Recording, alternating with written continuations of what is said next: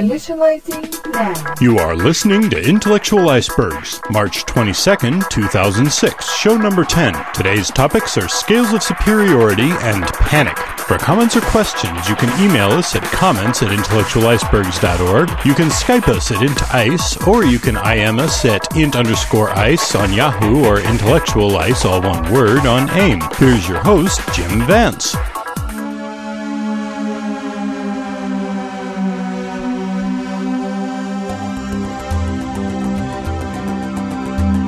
Welcome back to Intellectual Icebergs. Still, for some unknown purpose, I continue to be your host. One of these days, these people will wise up. In the meantime, I have with us Robert Raplin. Hello again. How you doing, Rob? Not too bad. Yourself? Getting by, as usual. Glad to be back here with you guys again. And today, let's see, our topic is going to be scales of superiority. Oh, yeah. Fascinating topic. You've talked to me about this offline multiple times. It's, I know, a deep-seated interest for you. It's really one of the most amazingly overlooked parts of social interaction that I've run into, ever. Okay, well, let's start there with that. What are scales of superiority? Scales of superiority are the things that people use in order to measure basically how they're doing in life. Occasionally, they're measuring their performance against their own previous performance, but more often than that, they're actually measuring it against others. Keeping up with the Joneses, so to speak. Well, keeping up with the Joneses is one example of it, okay. And that's actually a scale called purchasing power. Okay. Is my purchasing power more or less than my neighbor's? Okay, so these are competitive scales then? Competition is, in fact, the basis of the scales. In order to be a scale in the first place, it's something that you have to be better than the other person at. Okay, so can you give some basic examples of what these scales might be? Well, the most obvious ones are earning power, as I mentioned before. Right. Popularity is another good one. Women more often tend to subscribe to the more beautiful scale. A whole bunch of people subscribe to the scale of a bigger fan, whether it's a bigger sports fan or a bigger fan of your religion or your country or whatever. Okay. More moral is another really common scale. A more capable engineer is another good one. But there are also scales that are less meaningful. A good example of that is George Carlin's infamous driving joke, where everybody on the road is either an idiot or a maniac. Okay. And how this works is while we're driving, we're bored, and so we compare ourselves to others on the road. And you are either a faster driver than everyone on the road or a safer driver. One or the other. Those are opposing scales, and each of us feels that our balance of that scale is the perfect balance. And so everyone else out there falls less than you on one of those two scales. Okay, so do you think that these scales are central to a person's identity? I mean, some of this stuff sounds kind of trivial, like you were saying. Some of them are lesser scales, but some of them sound downright trivial. Well, some of them are trivial, but it would be a bad idea to tell a person who collects stamps that stamp collecting is a trivial scale of superiority. But yes, they are absolutely central to our sense of identity. And in fact, when a person is attempting to find themselves, what that really means is they're attempting to figure out which scales of superiority are ones that they actually care about. What are ones that they feel that they can do well at and is worth their effort to try and do well at. So this is just a method for us to figure out who we can look down on and who we can feel superior to. Oh, no. Some people actually do use it for that. But generally speaking, what it is it is a way of telling how well we are doing in a specific pursuit. Some people just compare themselves to how they were previously. Some people compare themselves to others. Some of those who compare themselves to others use that as a way of looking down upon others. So you can use it for lording over others, but that's not its primary purpose. Okay, so then what is the primary purpose? Well, the primary purpose is improvement. We tend to use scales of superiority to identify who deserves the rewards in our society. People who are better at a specific job get the better jobs. Guys who are better moneymakers get higher quality wives, and women who are prettier get higher quality husbands. The sports stars who get the most money are the ones who perform best at whatever their sport is. This is something that is so ingrained that it occurs all the way down the chain into the animal kingdom and even among insects, where they compete on whatever scales are important to their survival to determine who, for instance, the alpha male is, who gets the breeding opportunities. Okay, so now that all sounds pretty obvious. So then, in knowing this, how is that useful for us? Well, it's extremely important for a person to know what their own scales are. If you know what your own scales are, then you can better identify what activities are in fact to your benefit and which ones you probably should not bother spending your time doing. It's also extremely useful to know other people's scales because, for one thing, it'll tell you how they'll react to specific things. For another, it'll tell you what kind of compatibility you'll have. This is particularly important with dating because anybody who's dated enough knows that if you're someone who's very enthusiastic about religion, politics, or sports, for instance, that you probably shouldn't be dating someone who feels that excessive sports fandom is a personality flaw. Logical. Right. This is pretty much for anything you consider to be extremely important. If you happen to be a high-earning CEO, then you're probably not going to want to date someone who feels that money is a hindrance. Okay. So, for dating purposes, you have to match your scale to theirs, and finding out what their scales are is a quick way to determine compatibility. And this also works with jobs. When I'm interviewing people for programming jobs, one of the things I tend to ask them is whether or not they program at home. Because people for whom superior programming skill is a scale, that's something that's part of their being, as opposed to people who it isn't their scale, that's just something that they're doing. It's something that they can take or leave. A person for whom a pursuit is core to their essence is going to be better at it than someone who's just earning a paycheck doing it. Couldn't this scale be twisted in a very negative way for somebody who has a poor self-image? I mean, couldn't this, if they realize that they're comparing themselves to others, or even if they subconsciously are comparing themselves to others and they have a negative self-image, couldn't they be hurting themselves even worse? Well, the problem with that question is that we don't really have a choice as to whether or not we're going to follow scales of superiority. It's kind of written into our genetics that we're going to do this. But what a person who has such a bad image of themselves can do is they can, A, figure out which scales are important to them and how they can improve on those scales. B, they can decide to subscribe to different scales. This is often the case with people who come from very religious families, but intellectually don't agree with the religion. They can often be forced into believing that they are bad people because they don't subscribe to the scale that the rest of their family subscribes to. If you can come to the conclusion that that scale is inappropriate to you or unnecessary, then you can get over that particular chunk of your bad self-image. So they have to reevaluate their world vision, so to speak. Yes, exactly. So then how do we use the knowledge of the scales to our advantage, to our benefit? The key to that is understanding that all scales were not created equal. Some scales are perfectly valid scales. For instance, being a faster runner, being a stronger weightlifter, being a more proficient mathematician. All of these are scales that resolve to perfectly valid advantages in the real world. There are other scales that are completely invalid. For instance, taller. I mean, yeah, you can get things off of higher shelves, but that's what stools are for.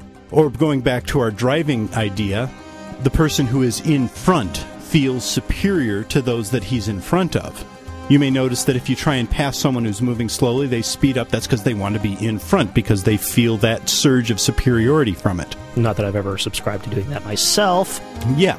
And so what we have to do is identify what our scales of superiority is and determine the validity of each individual one.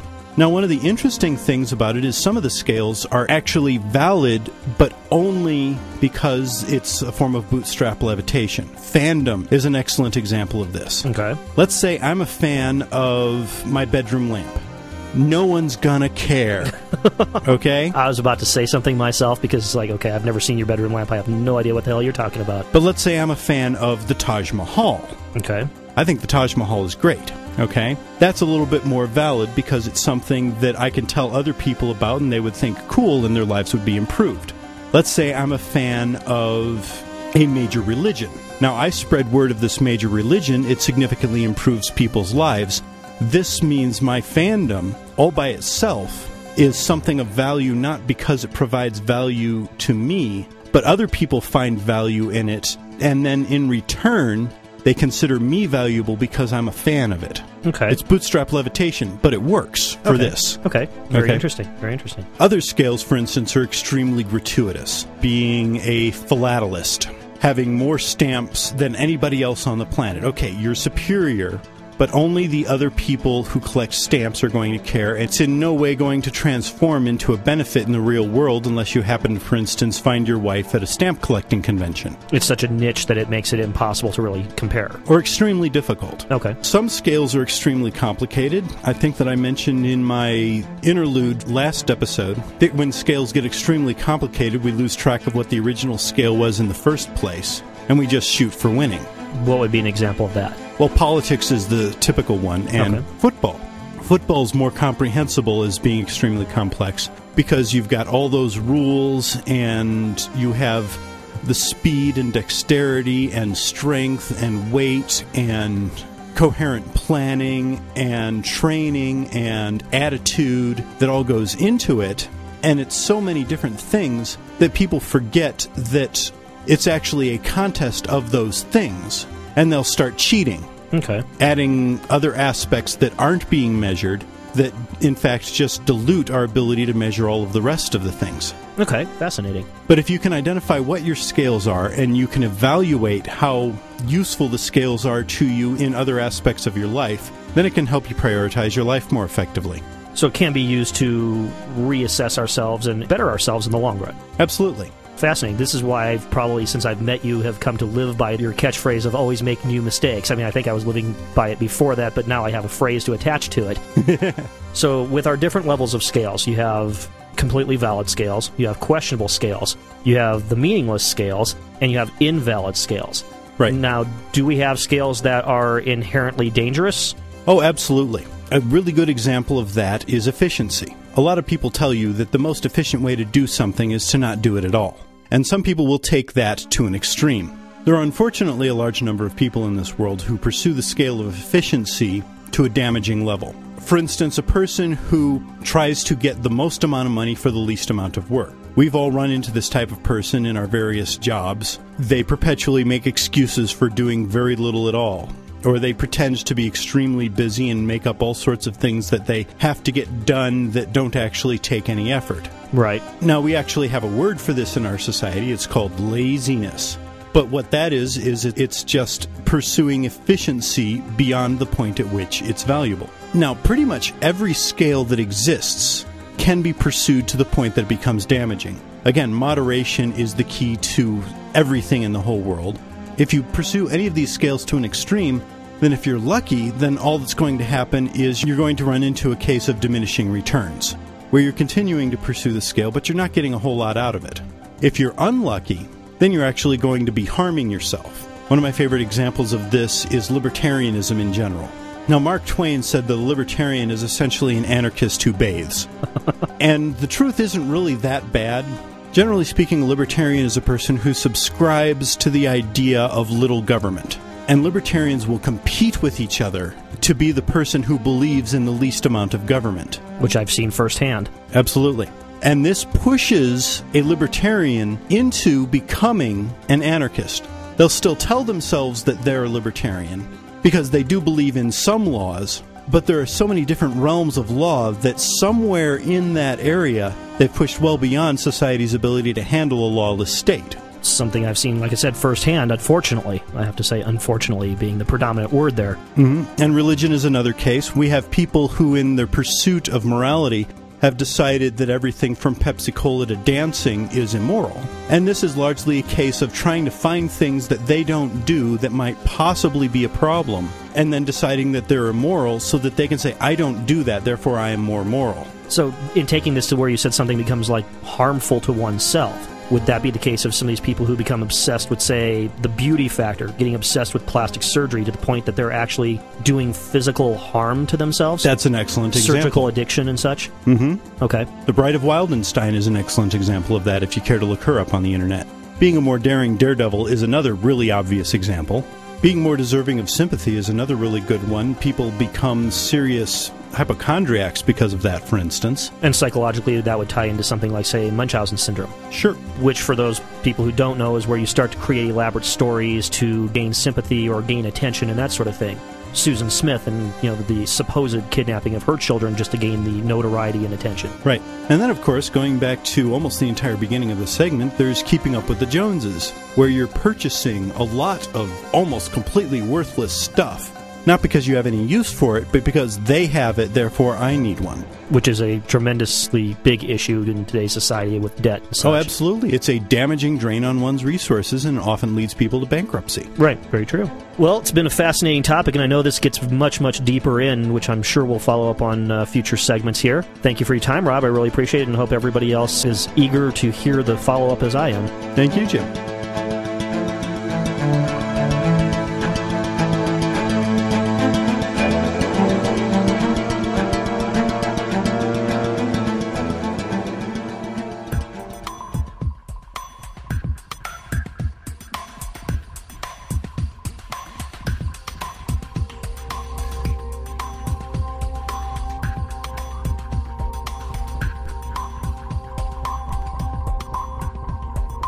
Rational ignorance. It sounds like an oxymoron, but sometimes it makes more sense to not learn something. The truth is that information takes time to collect. In a world where time is money, sometimes information takes more time to collect than it's worth. This is most obvious when making purchasing decisions. When buying a car or house, the difference between an informed decision and a blind guess can cost us not just in the value of our purchase, but in repair fees over time. When purchasing a candy bar, on the other hand, anything beyond the most cursory glance at the wrapper would most likely be an expenditure that exceeds the total value of the product. Vendors and marketers understand this phenomena and take advantage of it. By proliferating the features of their product, they can increase the amount of research it takes to differentiate between a quality product and a lesser one. When research time exceeds the difference in value, the customer is better off flipping a coin and taking their chances. This also works for other decision-making processes. Politics always provides such good examples. It's in the interest of a substandard public servant to increase the research time required to make an informed decision. Politicians have come up with many creative ways to achieve this. Attacking an opponent's personal habits is a recognized tactic. But more interesting is their ability to discover new things about people that horrify their constituency. American politics is particularly skillful at this. Over time, our political mindscape has become so crowded with our horrification at others' personal habits that we are in danger of entirely forgetting about more boring issues like education, environment, and human rights. This also has the effect of crowding out third parties. Every additional option increases the amount of time it takes to identify the most valuable choice.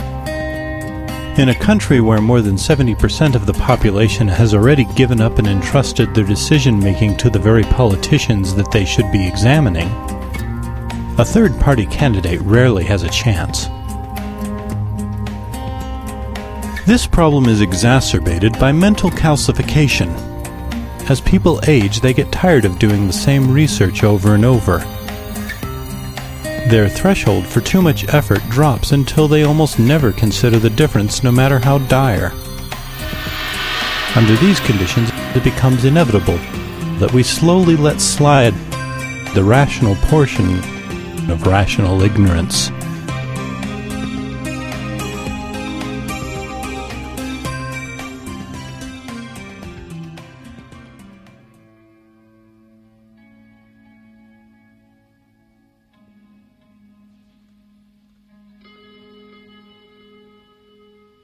Hi there, and welcome back. Today we're talking to David Sinclair again in Finland. Hi, Dave. Hi. And today he's going to tell us about panic disorders. Panic disorders, they're kind of a distance off from alcoholism. How did you get into that? It is quite a different type of topic. I think the biggest difference, I want to emphasize this, is how far along we are in it. What I talked to you about before, using opiate antagonists for treating alcoholism and other things, is very well developed. Since we last talked, there's been another clinical trial published, another one that just came out showing it works with adolescents. It's like 55 clinical trials. But what we're going to talk about today with panic disorders is at the cutting edge. There's been only one clinical trial so far. It makes a nice story. It makes a lot of sense. but of course you have to be a bit more skeptical as to whether it is true. As far as the topic itself, both alcoholism and panic disorders are products of what is happening in the brain. And in both cases, if you understand the particular mechanisms that are causing it, then coming up with a treatment is relatively simple. Okay, so we're talking about treating panic disorders. Let's take a step back from that. What causes panic disorders? That has been the big problem, that people haven't understood it before, and therefore they couldn't come up with a good treatment. The key to it comes about from a suggestion by a fellow by the name of Klein about 1993, and he suggested that panic attacks are similar to the suffocation alarm response. You start suffocating and you really start thrashing about. He said that this is the same as panic attacks. Well, that makes sense. People who I know who have panic disorders do it like when they're in a car and they roll down the windows because they feel like they're suffocating. And it has been shown that you can get them just by increasing the carbon dioxide. For one thing, just the intensity. When you are suffocating, there is probably nothing stronger in your entire response system than your desire to start breathing again. This is what I'm told it's like with people with panic attacks. It's hard to imagine something that intense, stronger than trying to get food or trying to get sex or almost anything else. Also, the symptoms like shortness of breath, the chest pains, heart palpitations, all of these are similar.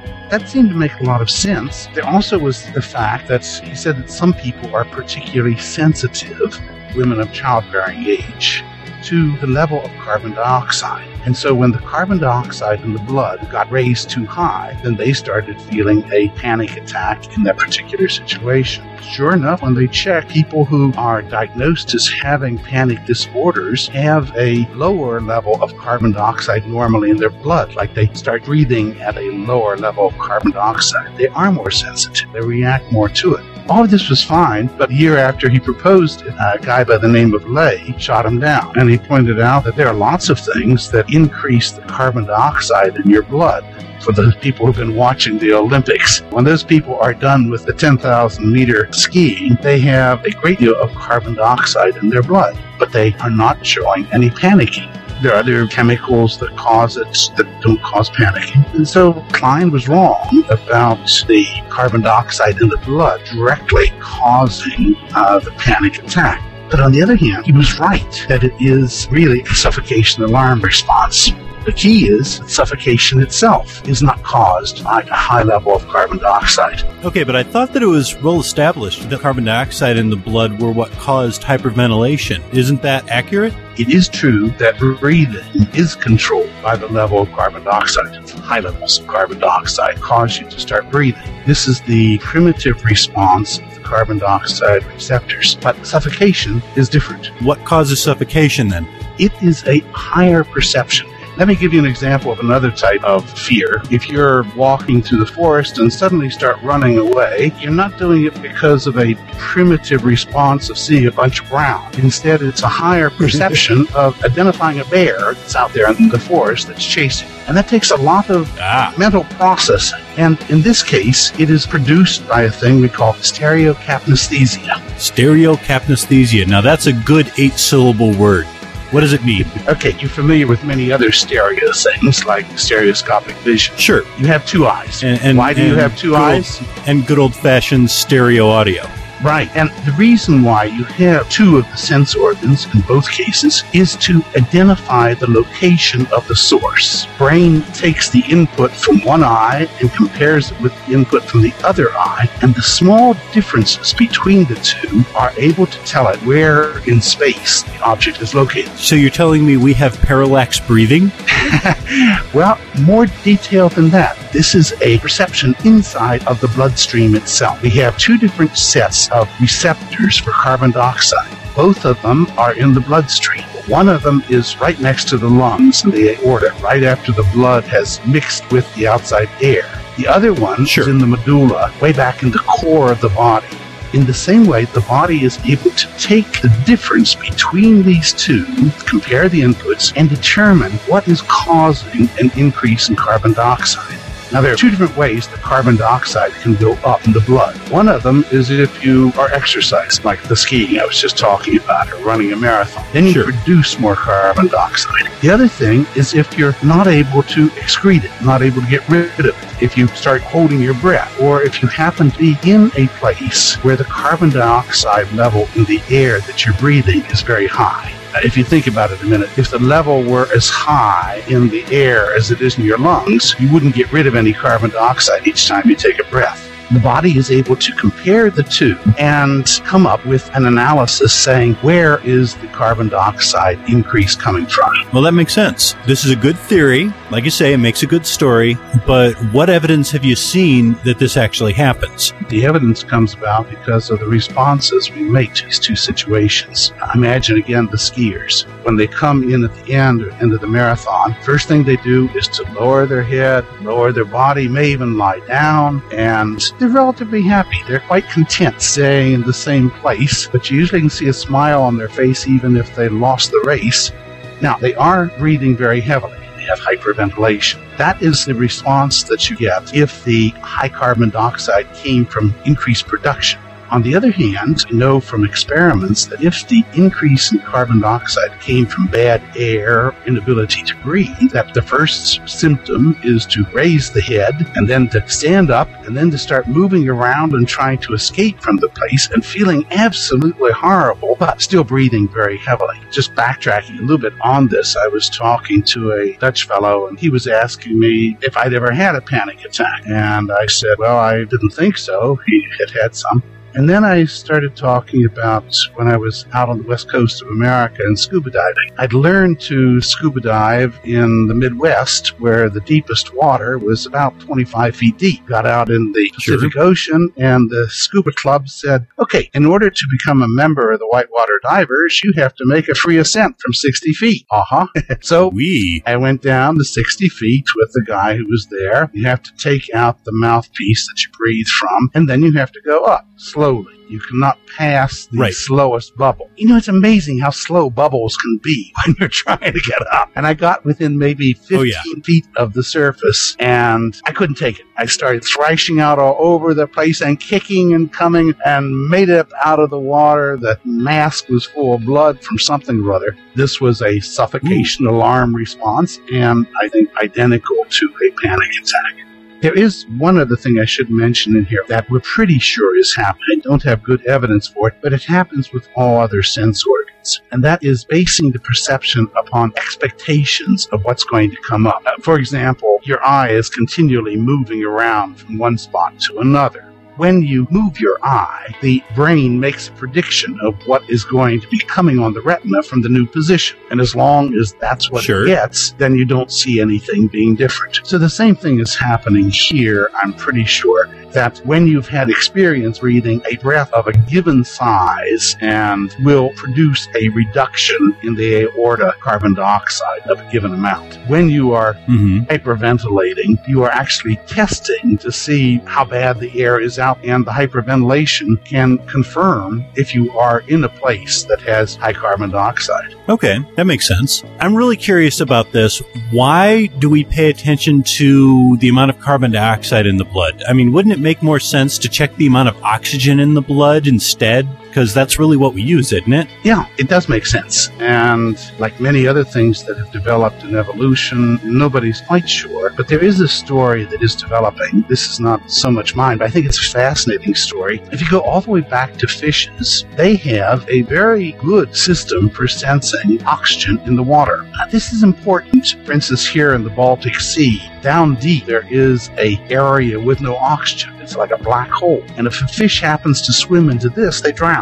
So they have a very well-developed panic attack if they go into a place that it has low oxygen. And this is found in practically all fishes. However, at about the time when plants started moving up on the land and then losing their leaves, something else developed. The leaves would fall into the shallow waters. And when they're rotting there, they cause the shallow water to come low in oxygen. Normally, if you're in a pristine alpine lake, the shallow water is lots of oxygen. When there's a lot of stuff rotting in it, then it loses the oxygen. Most fishes would stay away from this, but some of them, my favorite is the dogfish, a very primitive fish, and it had developed sort of a scuba gear, another way of getting oxygen. It would go up to the surface and jump out a little bit and take a gulp of air and push it down into a swim bladder and get the oxygen from there. And then there were lungfishes that came out from this. And they were able to use this shallow area with low oxygen. It didn't matter. But they, of course, had to overcome their aversion to low oxygen. They got rid of the system with the low oxygen. And now you may ask, why do we care about what a dogfish does? The fact is, that's where it came from. Yeah, it's all part of the evolutionary process. Exactly. The first tetrapods didn't use their front legs for walking.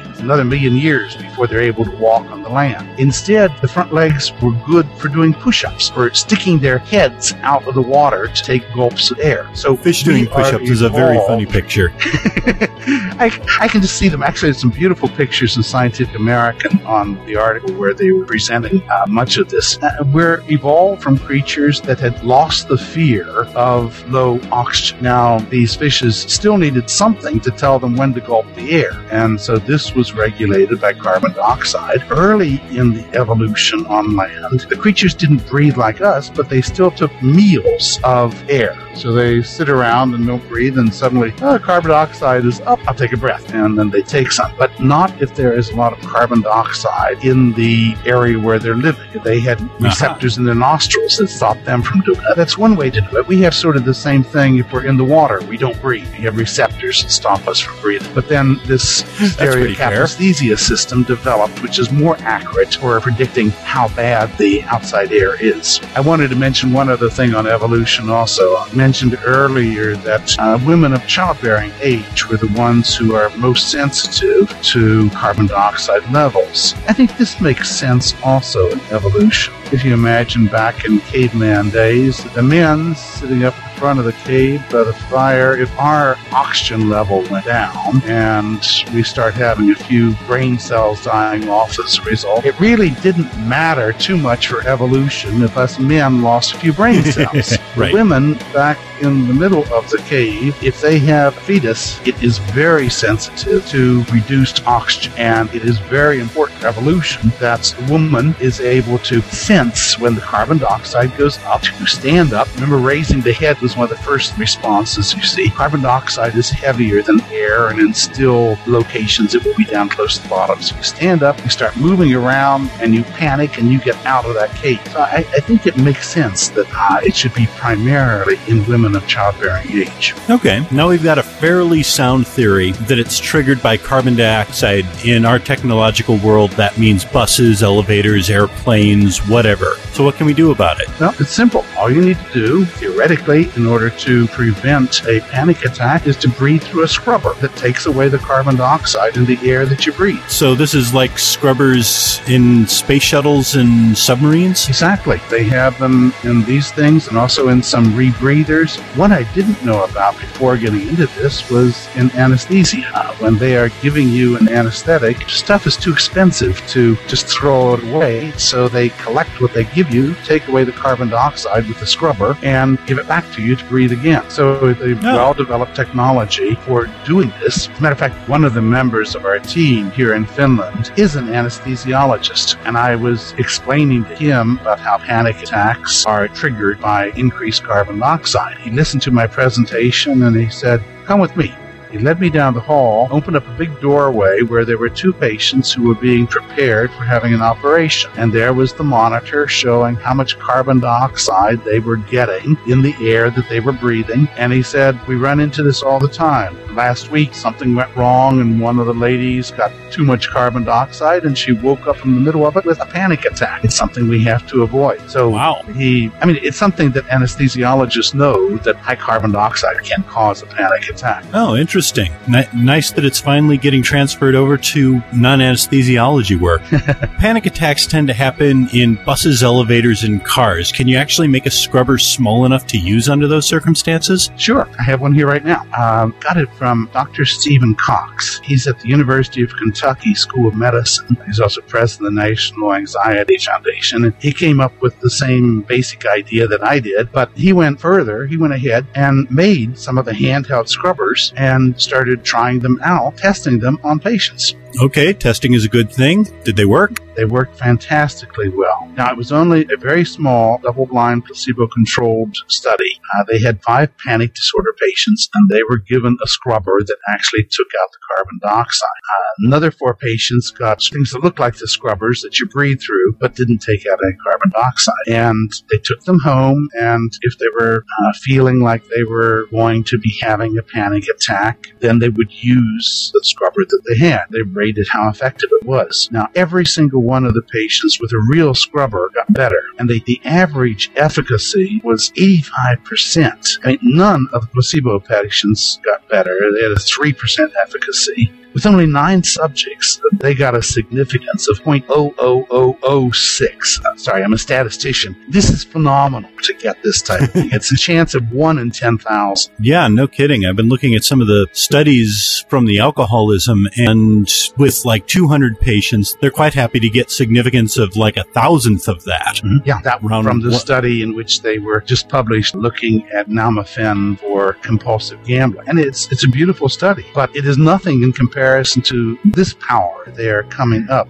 You might wonder, why is it that this should be so much more effective? Let me give you an analogy. Imagine you're a doctor and you have a patient with the following symptoms. She's thrashing her arms around. She's kicking her legs as hard as she can go. She's raising her head up, and she's turning blue. So what's wrong with her, and what's the treatment? Sounds like asphyxiation to me.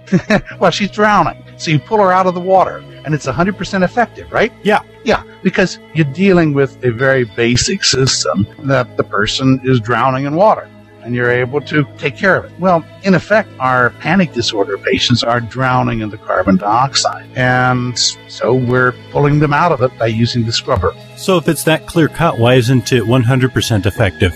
That's a good question. There is another component to panic disorders, and that is learning. The first time that you get onto a bus here in Finland, for instance, and the carbon dioxide gets too high, and you start feeling a panicky feeling, and then you escape getting off of it, there is a learning that occurs. Your nervous system will associate the stimuli with the bus with the feelings of panic. Okay. Well, I mean, we've done it with rats, and the animals very well learn to avoid places with high carbon dioxide, and in the future they will stay away from it. And it's the same thing. People start avoiding the buses, and they also start getting the same type of feelings from buses or whatever it is, the stimuli. Now, when we get rid of the carbon dioxide increases, we get rid of that stimulus, but there still is the panic which is being triggered by all of the learned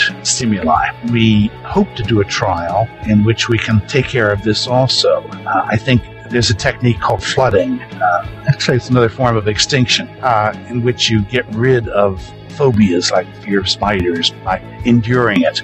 They've tried this with panic disorders. A little bit of luck, but the trouble is people are willing to sit there with spiders crawling all over them in the flooding technique, but the panic disorder suffocation feelings are so strong that people won't take it quite often. But if we got rid of the carbon dioxide, maybe they could take the feelings that are associated with the bus. We need to do a trial on it. So do you actually have trials planned for this? Yes. We already have a team here with the National Public Health Institute. Dr. Cox in Kentucky is helping us out on it. And we want to replicate with more subjects what he has done, like help him get FDA approval if we can get the same results. And from our point of view, I think this would be marvelous. If it really does work, I want to get it here in Finland as soon as possible. And the way to do that is to have a trial that gets good results with it here. I bet. Then we also have another trial. If that one works, we have another one planned. And this is to use the same scrubber system as a way of preventing even the first panic attack. A person who has gone through having an attack. It's a horrible experience, and they can be scarred for life just from having done it. It would be much nicer if we could prevent even the first one. We want to try to develop ways of identifying people at high risk. For instance, the women of childbearing age, people who have a genetic background, relatives who have shown panic attacks, and perhaps also people who are continually complaining about stuffy air. They're the ones who open the window at the party, even with no cigarette smoke. If we could take these people and give them a scrubber and tell them whenever you're in a place where you feel a bit panicky or stuffy air, just breathe through the scrubber, and theoretically we should be able to prevent even the first panic attack, and the person will never have to go through the horror. So are you envisioning people who just might possibly have a panic attack carrying around inhalers, or do you see, like in buses and cars and elevators, these little windows in case a panic attack break glass?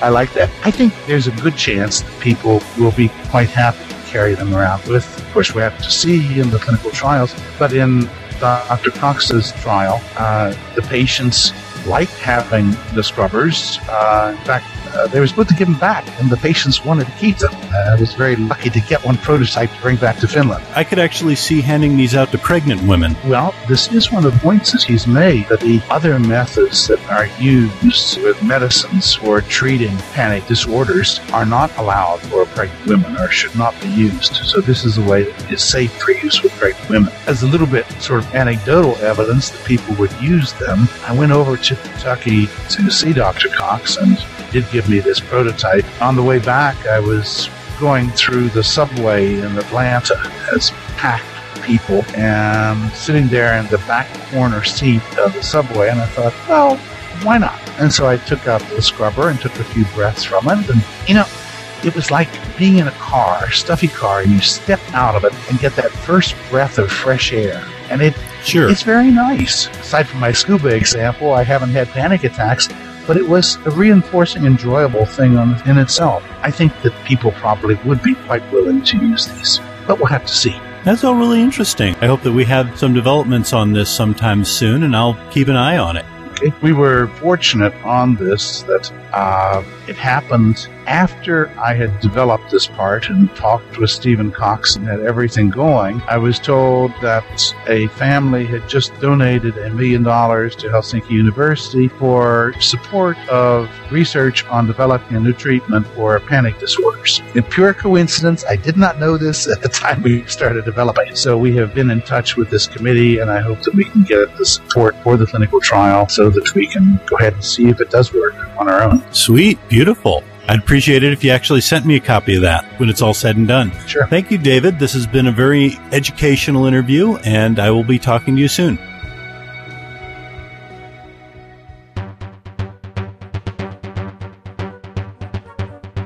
Hello. Welcome to Chatter. If you don't want to hear chatter, then go away. Hey, this is Rob. And this is Tiffany. And that was another episode.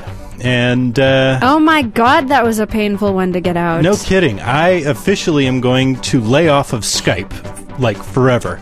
And I'm not going to do any more long-distance interviews until such time as I can find a better tool, because that sucker took me like an extra 5 hours to edit. 5 days? Well, at an hour a day, yeah. My part was done weeks ago. Yeah. My easy non-Skype part. Actually, that's not the only reason we were delayed so much this time. We are working on 3 shows simultaneously. That's right. So even though this one is horribly late, the next one is going to be like something resembling on time around the end of this month. Right. So we have a Brain update. Can I sing the Brain song in the background? No. We don't have a Brain song. No. I can sing Pinky and the Brains. No, please, somebody send us a Brain song that's pod safe so he stops threatening. We sent a bunch of brains to exciting places. We sent one to Jan in Poland, and we sent another brain to Rick. This was Rick's second brain because the dog ate his first brain. I am so sure. The dog ate my brain. Yeah. We also sent one to Rick in Ontario, Canada, and in Spirology in the UK. We sent one to Frank in Virginia. And one to South Africa, to Yay, Brian. new continent. Yay, new continent. We also sent one to Brooks in Montreal in Quebec, and one to Richard again in Great Britain, and then one to John in Michigan. All those people up north evening out all the ones down in the south that we had. That's right. We're finally getting more northerners. A lot of these people earned brains for sending us really great show ideas. In other news, in my zeal to continue updating and improving our website, I added a voting page. Now, this isn't a vote for us on all the podcasting sites because, quite honestly, word of mouth is doing fine for us, and we're not going to do a lot of verbal vote pimping. Mind you, we appreciate the votes. We do appreciate We the notice vote. them. That's, as far as we're concerned, another form of word of mouth. But what we really need to know is, what have we done that you like? Right. And even what have we done that you don't like? That too. That's actually even more important. Right. This definitely does help drive our programming. If there are things that you like, if we hear from you either on the forum or an email, or now more importantly in the voting page, then that'll determine what we do next time. And now we have a voting page, which you can get to from a link on the top of our homepage that lists all of the episodes and all of the segments in the episodes, so you can identify not just what your favorite episode is, but what your favorite pieces were, too. Our forums kind of went nuts this month. We got all sorts of really good suggestions for segments on the forums and in email. Among them, Marty suggested that we do something on origami and architecture and in space exploration and fun stuff like that, which was incredibly convenient because I wound up talking to Marcus Robinson of a company called Icasa Village that is building basically origami houses. If you want to see what I'm talking about, go to www.thepod.net. And he's going to be doing an interview for us sometime in August. Local, not long distance. When he passes through, no Skype.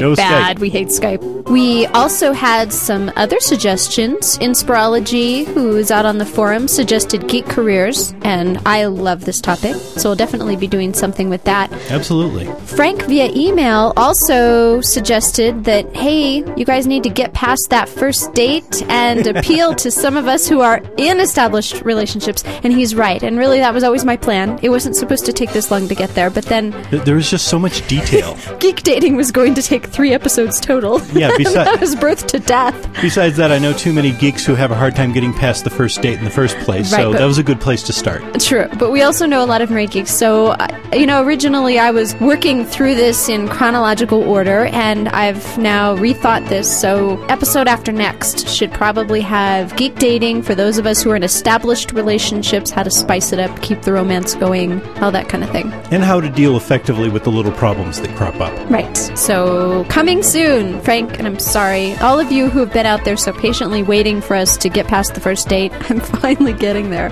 And then I'll have to back up and do some more flirting and all that. The other one that we have is Rick, who via email suggested workaholicism. And we love that topic. And in true form, he gave us a work address to send the brain to, and he also said that he's far too busy to help. Right. But then he did manage to make time and send us some very interesting links. So, Rick, Which is good. Yeah, Rick, shout out to you. Thank you. Thanks, Rick. And that's it. We're going to cut it short this time. Thanks, everybody. See you next time.